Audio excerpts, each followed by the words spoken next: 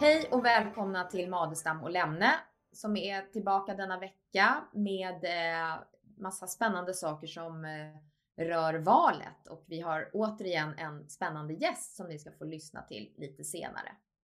Sen sist så har det varit ytterligare utspel eftersom valrörelsen är igång med full kraft nu. Bland annat så kom Vänsterpartiet häromdagen med ett förslag om att införa en folkomröstning om vinstuttag i skolan. Och det här med folkomröstningsinstitutet är ju någonting som vi statsvetare ofta brukar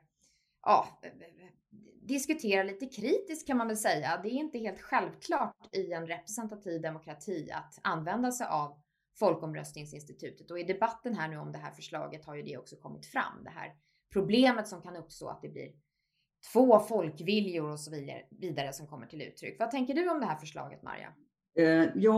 Man ska ju fundera på vad har vi för typ av folkomröstningar i Sverige. Vi har inga decisiva som led. Vi har inga beslutande folkomröstningar. Det är endast rådgivande folkomröstningar till regering och riksdag.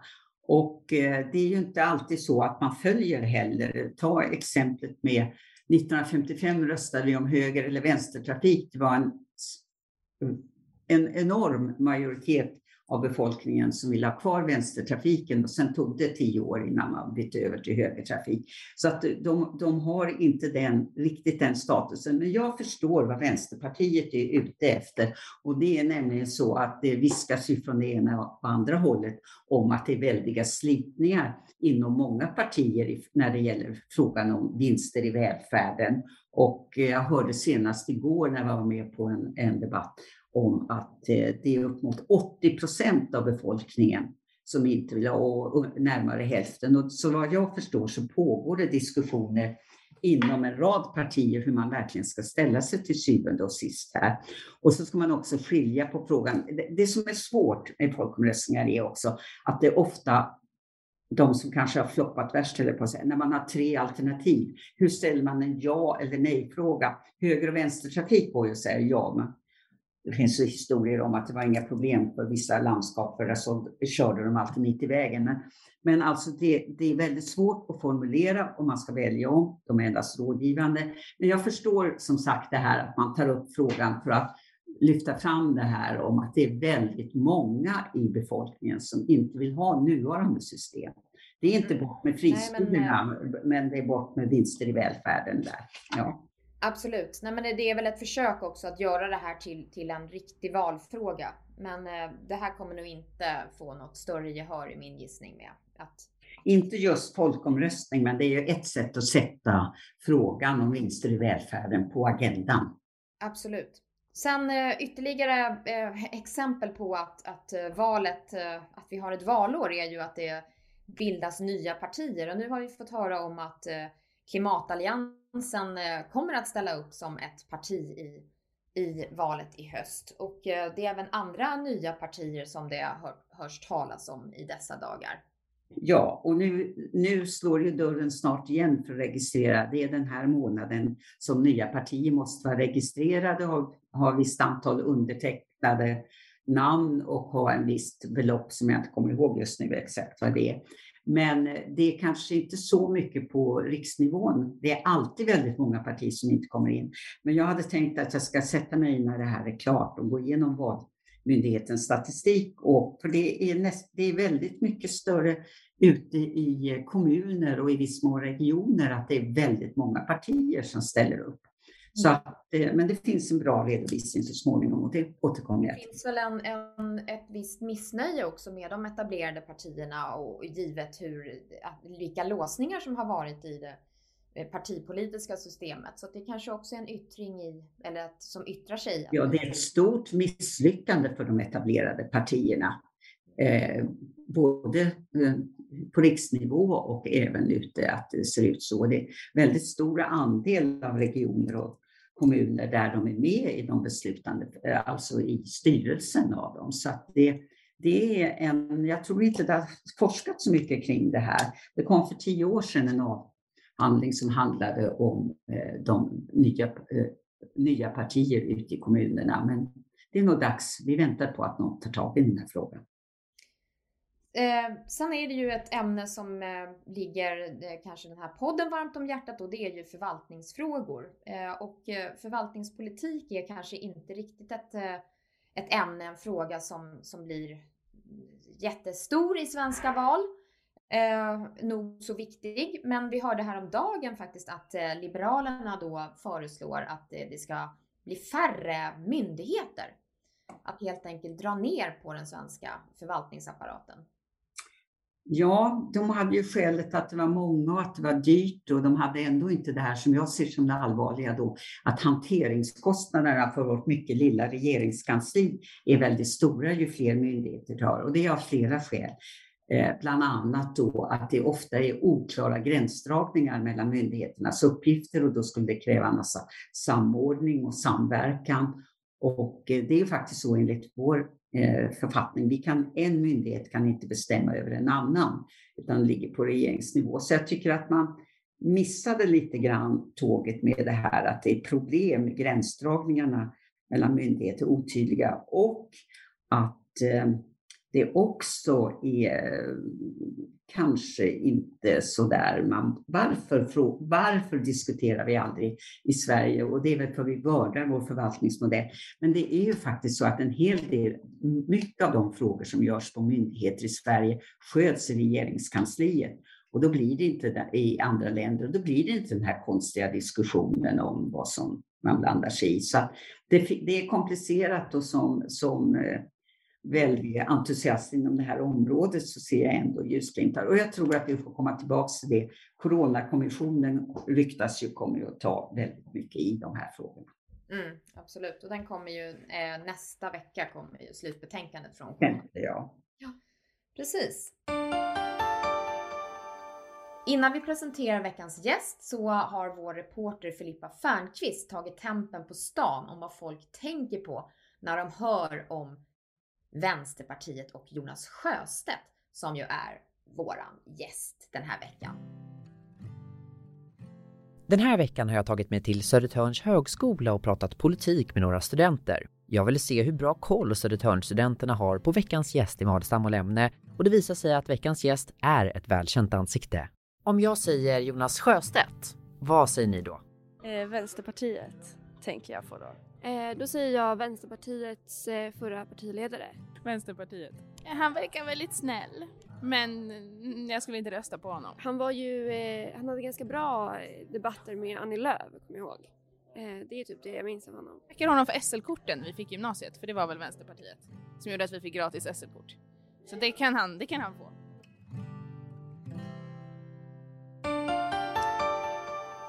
Ja, då vill jag önska välkommen till dagens gäst som är Jonas Sjöstedt. Nummer 2 ut i vår serie om tidigare partiledare här inför valet. Och Jonas Sjöstedt vet väl de flesta vem det är, för att det är ju mindre än 2 år sedan du avgick som partiledare. Men ändå en kort bakgrund. Vi har ju många yngre lyssnare också. Och du har en lång politisk bana. Närmast så var du partiledare i 8 år, om jag minns rätt, för Vänsterpartiet. Men du har ju haft väldigt mycket andra erfarenheter också.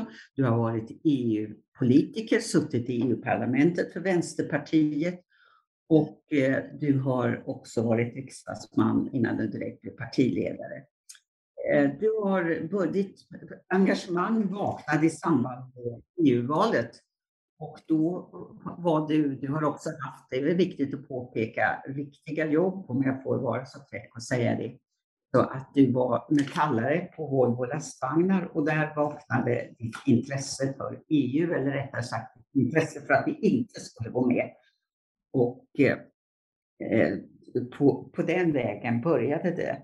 Men du har en hel del annat också i bagaget som man kanske inte uppmärksammat så mycket. Jag har nämligen läst, inte bara dina memoarer, vi återkommer till det, utan jag har också läst 2 av dina deckare, Spanska brev och Sahara.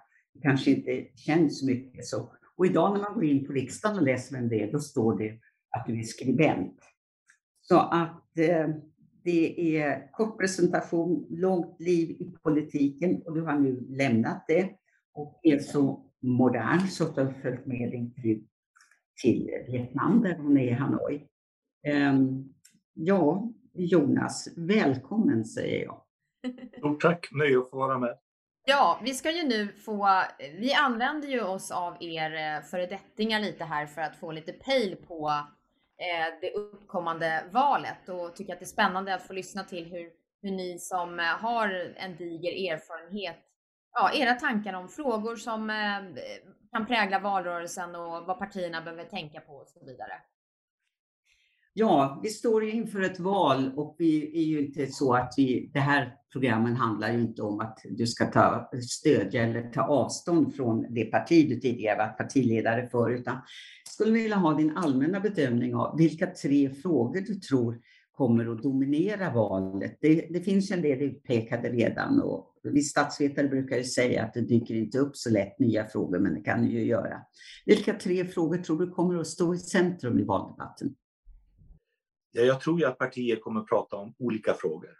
Man kommer att prata om de frågor som är bäst för en själv och går till, så att säga, till den väljargrupp man vill nå. Men ska jag gissa så tror jag att välfärdsfrågorna kommer att bli enormt viktiga. Och jag tror att det är skolfrågan som kommer att diskuteras mest. Vi har ju en situation i svensk skola som inte är bra. Skolan är väldigt segregerad, väldigt varierande kvalitet.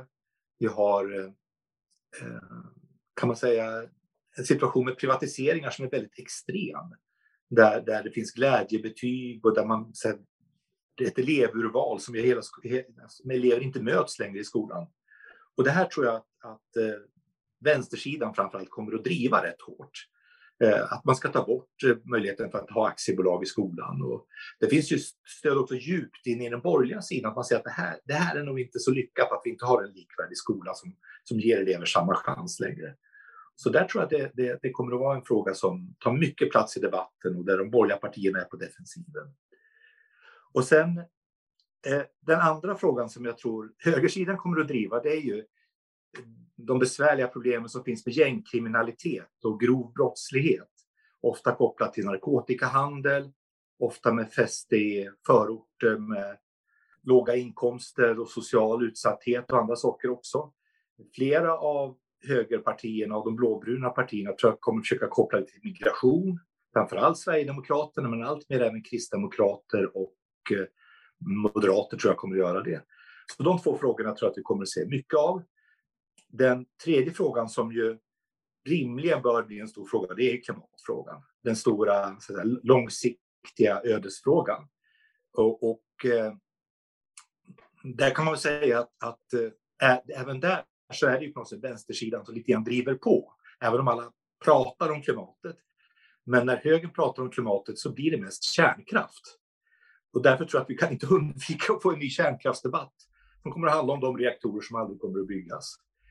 Men det är nog mest för att högern inte har så mycket annat att säga i den där frågan egentligen än att prata om kärnkraft. Men jag hoppas verkligen att det blir ett klimatval därför att det är ju rent framtidsmässigt den kanske största och svåraste utmaning som vi står inför. Så här kan man säga att ett problem är att Miljöpartiet ligger så risigt till så att de blir lite desperata. Det kanske är dåligt för klimatfrågan att det blir så. De försöker koppla det så till sitt eget parti. Ja, det finns väl andra skäl till att de ligger risigt till kanske. Men har du någon syn på, måste jag fråga då, den här nya klimatalliansen som består av en salig blandning, höll jag på att säga, om jag får säga så? Ja, jag tänker ju så här då, om man ser det i samband med valet. Att det skulle vara väldigt förvånande om de kom in i riksdagen. Gudrun Schyman har gjort försök tidigare med Feministiskt initiativ och var ju nära att komma in i riksdagen. Påverkade debatten men egentligen inte så mycket mer än så. Det som är skillnaden nu det är ju att faktiskt om ett par tusen röster eller 10 000 röster försvinner till klimatalliansen då kan det betyda att Miljöpartiet åker ut ur riksdagen. Miljöpartiet kom in i riksdagen på grund av stödröster från vänsterpartister förra valet. Och nu ser det svårare ut för de gröna på grund av klimatalliansen.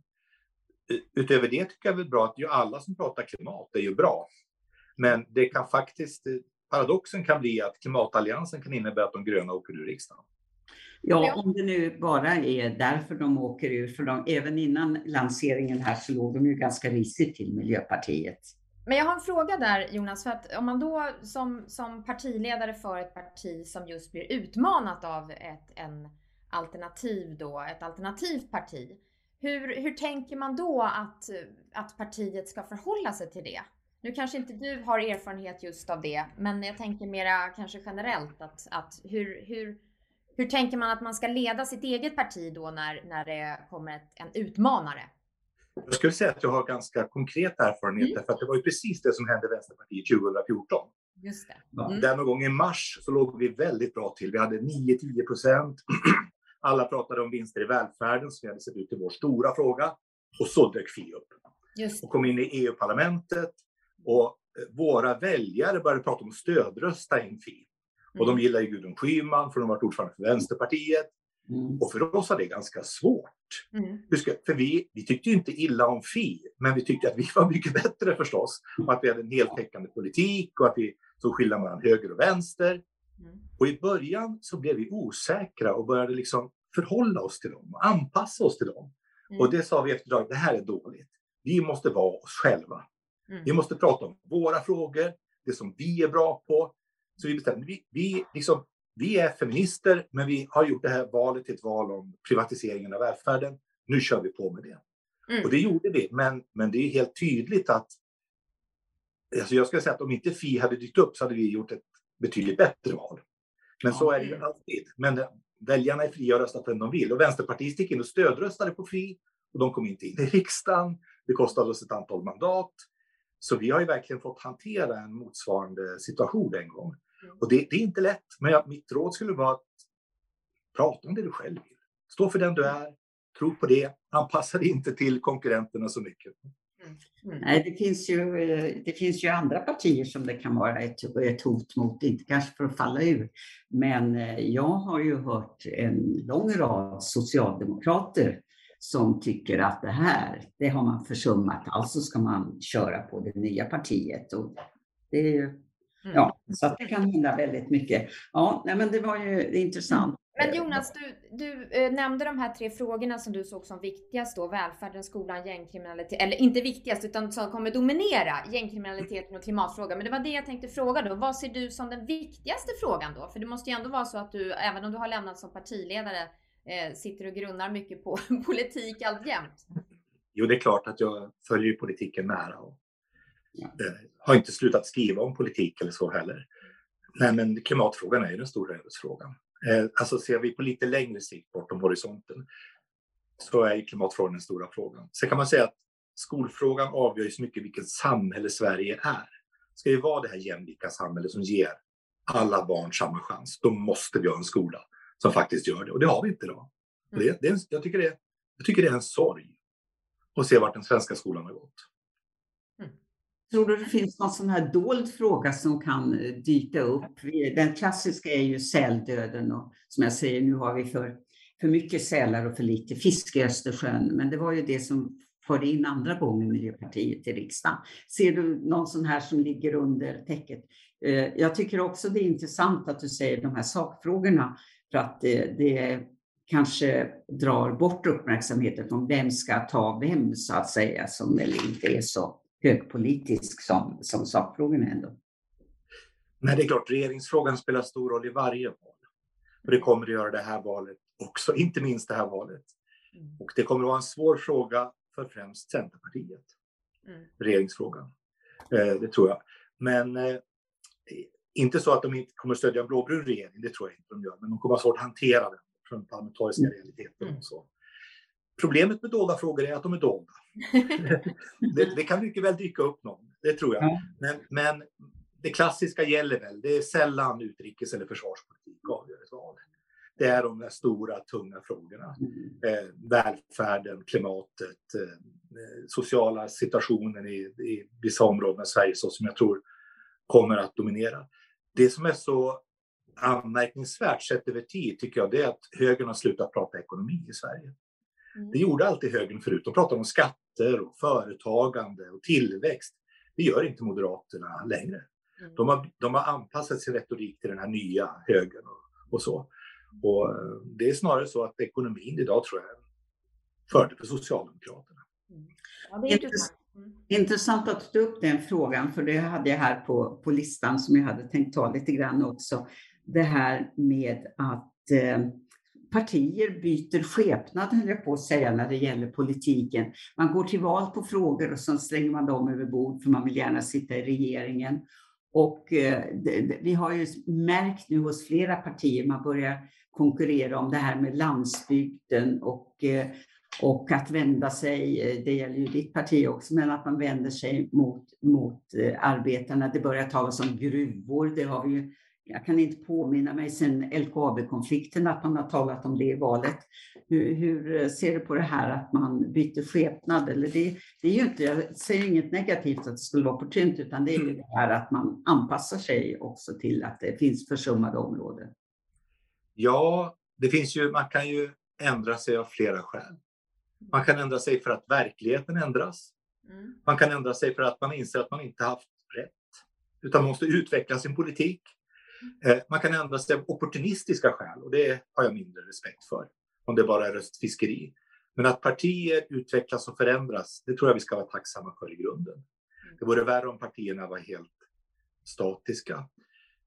Gruvnäringen, nej, det är klart att gruvfrågor har inte varit någon stor fråga i svensk riksdagsval. Men det är en intressant fråga vilken sorts industrination Sverige ska vara. Därför att vi har ju en unik, alltså jag bor ju i norra Sverige, jag sitter här med snön som faller upp i Umeå. Vi har ju en helt unik utveckling med otroliga investeringar baserade mycket på vindkraftsel. Där Sverige faktiskt är på väg in i en sorts ny industrialisering med grön teknik. Och jag tycker absolut vi ska tala om det. Och jag har ju en ganska, kan man säga, grön men pragmatisk syn på gruvor. Ja, vi behöver gruvor, men vi behöver inte alla gruvor. Vi har råd att tacka nej och vi bör skydda världsarvet. Vi ska tacka nej till Kallak till exempel, men vi ska hjälpa LKAB att utveckla oss till den mest gröna gruvproduktionen som finns. Och det är ju stora ekonomiska krafter som också handlar mycket om vår gröna omställning och så. Så att jag är väl lite så här som norrlänning, som jag ser mig som inflyttad till Norrland, så tycker jag att jag är lite glad att man pratar om sånt här. Det handlar om fundamentet för vårt samhälle. Ja, det finns ju gruvfrågor även i södra Sverige. Vi har ju båda vuxit upp delvis i Västergötland och vi importerar nu uran. Jag såg Miljöpartiets stora utspel i morse här om att man ska inte importera uran från Ryssland, utan vi hade ju, när jag var ung så bröt man uran vid Billingen. Så det är inte bara en fråga. Nej, visst. Och Billingen tycker jag är intressant därför att jag tror man har gjort på att städa upp i årtionden i Billingen. Det blev otroligt dyrt att städa upp efter uranbrytningen. Och den visar ju en del, kan man säga, av kärnkraftens dolda miljörisker och miljökostnader. Det var ingen stor urangruva, inte globalt sett. Nej. Men det tog oss många årtionden att hantera skadeverkningarna av den. Ja, vi byter den frågan och går till något annat. Och för att ta rakt på sak, hur tror du det går i valet? Ja, jag tror att det blir en majoritet av de rödgröna partierna, inklusive Centerpartiet. Jag tror att Liberalerna lämnar riksdagen. Och jag tror att den stora utmaningen kommer efter valet med regeringsbildningen. Ja, då är det faktiskt så att i år för första gången så har vi tidigare lagt valet en vecka för man ska ha längre tid på sig med budget och annat. Så att det är... Men Miljöpartiet som vi var inne lite på då, och du tror ändå att de kan klara sig kvar i riksdagen? Jag vet inte. Jag tycker att de gör flera misstag nu. Och jag tycker att de har problem. De har en väldigt svag organisation. Om jag ser på mitt hemland här, Västerbotten, så finns de inte i de flesta kommuner. Och de hade det starkaste de hade var regeringsfunktionen. Och nu har de svårt att nå ut. Och jag tycker jag anar ett drag av desperation, inte minst i angreppen på Vänsterpartiet faktiskt, som jag tycker är osakliga och överdrivna ofta. Så jag hoppas de får ordning på sig om de ska komma in i riksdagen. Så att jag är inte säker på det. Nej. Nej, och det där som du säger med organisationen, det har ju varit deras bekymmer under många år. Att de inte har byggt upp sin organisation riktigt. Och så har de hamnat i regeringsställning och kanske än mindre då prioriterat det eller hunnit med det, hur man nu ser det. Och det där visar ju på vikten också av att man har en utbyggd organisation just för att man ska kunna vinna val och ha de här fotfolket ute i kapillärerna så att säga. Ja, det är viktigt. Det pratar man ju inte så mycket om, men det är ju så man når människor runt fikabord och människor som tar debatten på sociala medier som är så viktigt och så också. Och det var ju en av de saker som vi har jobbat med ganska långsiktigt i Vänsterpartiet. Vi har ju gått från, när jag blev ordförande, 11 000 partimedlemmar till att vi har väl 30 000 idag. Har ju de största politiska mötena som något parti har. Och det där betyder någonting, att man kan skapa ett momentum i en valrörelse. Man kan gå från kombinationen stora på sociala medier, samla mycket folk, skapa entusiasm. Och jag har faktiskt väldigt svårt att se hur Miljöpartiet ska kunna göra det i den här valrörelsen. Ja, nej, men det kan man verkligen hålla med om. För att ta, när du nu talade om misslyckanden och sådana där saker, så skulle jag vilja ställa frågan så här i efterhand. Vad är du mest stolt över att du har åstadkommit när du var partiledare, och vad ser du som de största misslyckandena? Och finns det något annat val du skulle ha gjort så här i efterhand? Är det alltid rätt att vara gjort? Ja, det är ju det. Och det är klart att jag har funderat mycket på det här. Jag ska säga att det som jag är mest stolt över i politiken, det var före jag var partiledare. Det var att jag var med och vann EMU-omröstningen. Okay. Det var verkligen Davids kamp mot Goliat, och David vann. Och vi vann genom att vinna argumentationen. Och vi har till och med fått de med i efterhand att det var bra att vi vann. Det var helt otroligt. Att liksom en folklig rörelse kunde besegra hela maktapparaten.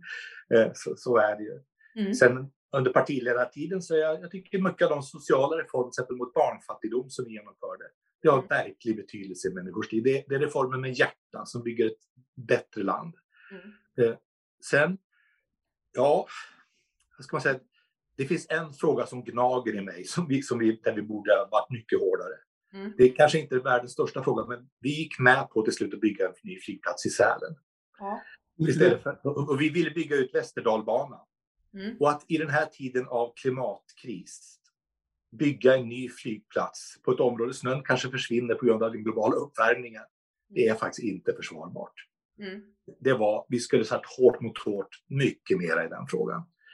Det kanske inte är världens största fråga, men det grämer mig att vi är med på det där. Ja. Men du, jag måste bara fråga en sak här. Du var ju, Maria blir lite irriterad när jag bryter in här i hennes plan. Men du var ju partiledare dels under en mandatperiod när Vänsterpartiet fick ganska mycket inflytande över regeringens politik. Och sen kom det ett nytt val och en ny mandatperiod och där ni inte fick så mycket inflytande. Om jag får säga så var det till och med den här förnedrande skrivningen över överenskommelsen. Precis, exakt. Där man inte absolut ska få ha med Vänsterpartiet att göra. Jag tänker mer så här rent lusten till sitt uppdrag och känslan inför att vara då partiledare. Påverkas den på något sätt, det här hur mycket man får vara med i och faktiskt då påverka hur Sverige styrs? Ja, men det är klart det gör. Och där skulle jag säga att Vänsterpartiet har gått igenom en stor identitetsförändring. Där vårt parti tidigare såg sig som bärare av de rätta idéerna, recensenter av och kritiker av de som utför de felaktiga idéerna, och var lite nöjda med det. Till att bli ett parti som vill styra kommuner, vill styra regioner och vill styra Sverige. Och vi styrde också väldigt mycket kommuner i Sverige under min tidigare period. Göteborg, Stockholm, Malmö, Umeå, Norrköping och sådär.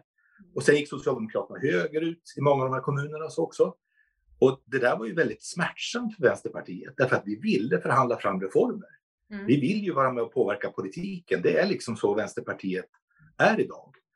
Och det är klart att vi märkte väldigt tidigt under mandatperioden 2014 till 2018 att Stefan Löfvens politiska projekt, kanske hans enda politiska projekt, det var att göra upp med borgerliga partier. Och han förhandlade med oss för att jag var tvungen att göra det. Vi utnyttjade det till max, fick igenom ett 80-tal reformer och visade upp dem och sådär.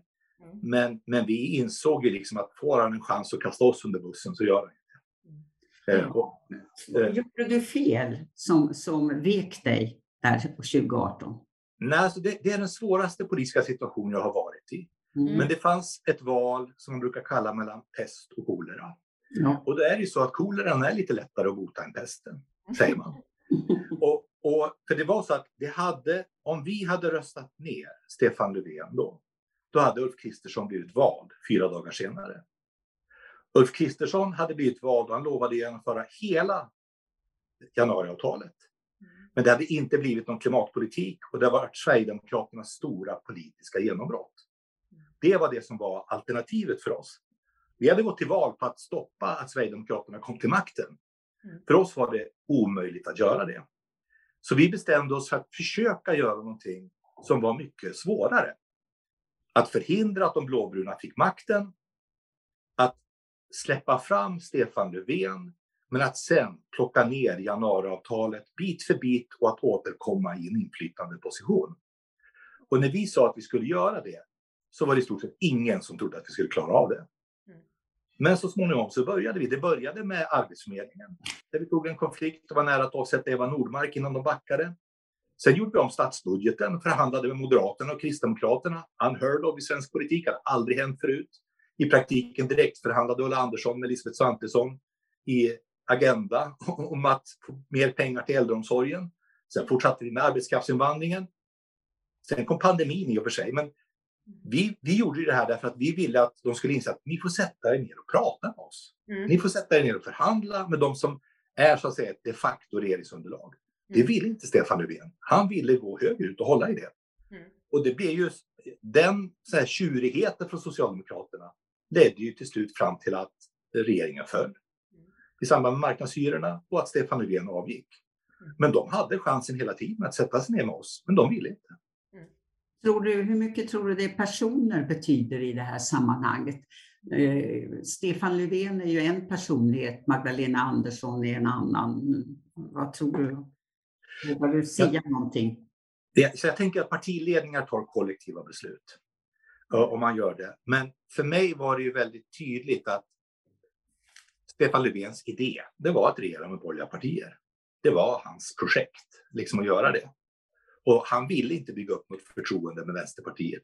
Och vi var egentligen helt öppna. Jag och Ulla Andersson är ju väldigt pragmatiska politiker. Vi hade gärna byggt upp ett bra samarbete. Men vi märkte att nej. De lovade oss att vi skulle lägga fram propositionen om att ta bort vinster i välfärden. Sen vägrade de göra det. Vi fick hota och fälla hela statsbudgeten för att de skulle hålla sitt eget löfte. Det blev liksom så tydligt efter ett tag. Att det var, han ville högerut. Och han ville så att säga slippa tjatet om vinster i välfärden och beskatta de rika och det här som han upplevde liksom från oss. Ja, men som sagt, du vill inte svara på om du tror att det svänger. Du sa att det var hela partiledningen. Men personligheten spelar roll. Jag tror att Stefan Löfven spelar. Och det är också lite märkligt kan man säga, därför att vi hade en väldigt god relation med Magdalena Andersson. Hon och Ulla Andersson förhandlade ju statsbudgeten i praktiken många år. Och vi gillade Magdalena. Hon var tuff, hon var väldigt kunnig. Och hon höll alltid sitt ord. Vi litade på henne. Sa hon att någonting gäller, då är det så. Och blev det fel, då rättade hon till det i efterhand. Och det var ju liksom... Och man kan ju liksom... Det är klart att vi tyckte olika. Men och vi upptäckte också att Magdalena Andersson har humor. En sträv, bister humor som vi lärde oss att uppskatta också. Så att jag skulle tro att med henne kan Nooshi Dadgostar göra affärer. Men du tror att det spelade någon roll, eller rättare sagt så här, underlättade det för Vänsterpartiet att ni gjorde ett ledarskifte och sen kunde Nooshi Dadgostar löpa hela linan ut så att säga i försommaren nu förra året? Nej, det var liksom på väg dit. Det var på väg dit. Men den kursen Socialdemokraterna har varit så fanns det liksom ingen återvändo. Inte för oss, absolut inte. Nej. Och möjligtvis skulle de ha kunnat byta ledare och sen börja prata med oss innan, men de vill inte göra det. Nej, det är... Ja. Maria, vi hade någon avslutande fråga också, eller hur? Ja. What's next som det heter. Vad ska du ägna dig åt nu? Du skriver ju kröniker, du är författare och både skrivit den här fantastiska, tycker jag då, för att ta min personliga uppfattning, inte bara som statsvetare, din memoar som du har skrivit tillsammans med Jessica Nord, och jag har läst den och är fascinerad. Den har ju fått delvis dålig kritik, men jag tycker att den är, om jag ska säga något om den, så ja, den är annorlunda. Jag kommer tillbaka till det. Men vad ska jag göra nu? Jag ska bara säga, jag lyssnade på den och det var ju väldigt spännande just det här med era olika röster också. Ja, just det. Ja, men kul att ni tyckte om det. Ja, det är jättekul. Vad ska du göra nu då? Ja, jag har ju startat en liten firma. Jag har blivit egenföretagare. Det har vi alla firmor vid sidan av. Så att jag har en egen firma som det heter. Och jag skriver kröniker, jag skriver böcker. Jag har precis skrivit 2 böcker till som en kommer ut i augusti. Det är en intervjubok med vänsterpartister om deras politiska liv. Ett sätt att skriva politisk historia underifrån. Jag har skrivit en 4:e kriminalroman. Wow! Säger jag som är deckare. Framförallt de här deckarna som har en miljö som man brukar, så nu vet jag inte vad den handlar om. Men... Ja, men den kommer ni att känna igen. Den utspelar sig delvis i riksdagen och sådana sammanhang. Sen skriver jag ju, jag är ju en väldigt politisk person. Jag tycker om att skriva om politik och så. Så det ska jag göra. Och jag har pratat med mitt partidistrikt hemma i Västerbotten. De låter mig stå i valstugan i sommar. Jag får åka till Åsele marknad och prata med folk. Så då ska jag göra det. Det kan ju inte vara så enkelt. Men det där kaféet i Vietnam då? Ja, så det är så här att Vietnam stängde ju ner stenhårt för covid. Och kaféerna bara stängde. Turisterna kommer inte in i landet. Nu verkar det som att de sakta försöker öppna upp. Och jag träffade en driftig kaféföretagare som heter Tao i Hanoi. Som har ett café på Järnvägsgatan. Det finns en gata där tåget går på gatan genom. Så jag tänkte jag skulle föreslå henne, för att jag antar att hon har haft det jättesvårt nu. Att jag skulle kunna bli hennes kompanjon kanske. Och jobba lite på kaféet. Men vi får se hur det går med återöppnandet och så. Du gjorde ju den här serien nu, Tåget mot Hanoi. Nu, Marja, du sa ju till mig, för jag såg inte slutet, men en fråga då som lyssnarna får ta del av här också. Gick det att åka tåg till Hanoi? Det gick Nej, det gör inte. Det går fortfarande inte. Kina är helt stängt kan man säga för inresa. Med karantänsregler och så. Och även Ryssland är svårt att resa igenom. Och Myanmar är inbördeskrig och sådär. Men jag ska göra ett nytt försök i september. Min kanadensiska vän Brian, vi ska nog försöka ta vägen via Turkiet och Iran, tror vi. Och ta oss åtminstone till Uzbekistan, om det går ända till Vietnam. Då blir det fler tv-program att se fram emot. Jag har ditt svar också som så här att dig kommer vi inte att återfinna som landshövding eller som generaldirektör någonstans. Det är otroligt mycket landshövdingposter och generaldirektörtjänster som är, där jag håller på och forskar om sånt här. De står tomma just nu. Jag vet inte om det förbereds inför valet eller problem att hinna ta beslut. Men vi kommer inte att, liksom Lars Leijonborg som vi har pratat om, vi kommer inte att återfinna dig där någonstans. Nej, det är inga poster jag har sökt på något sätt. Jag har inga planer på att göra det.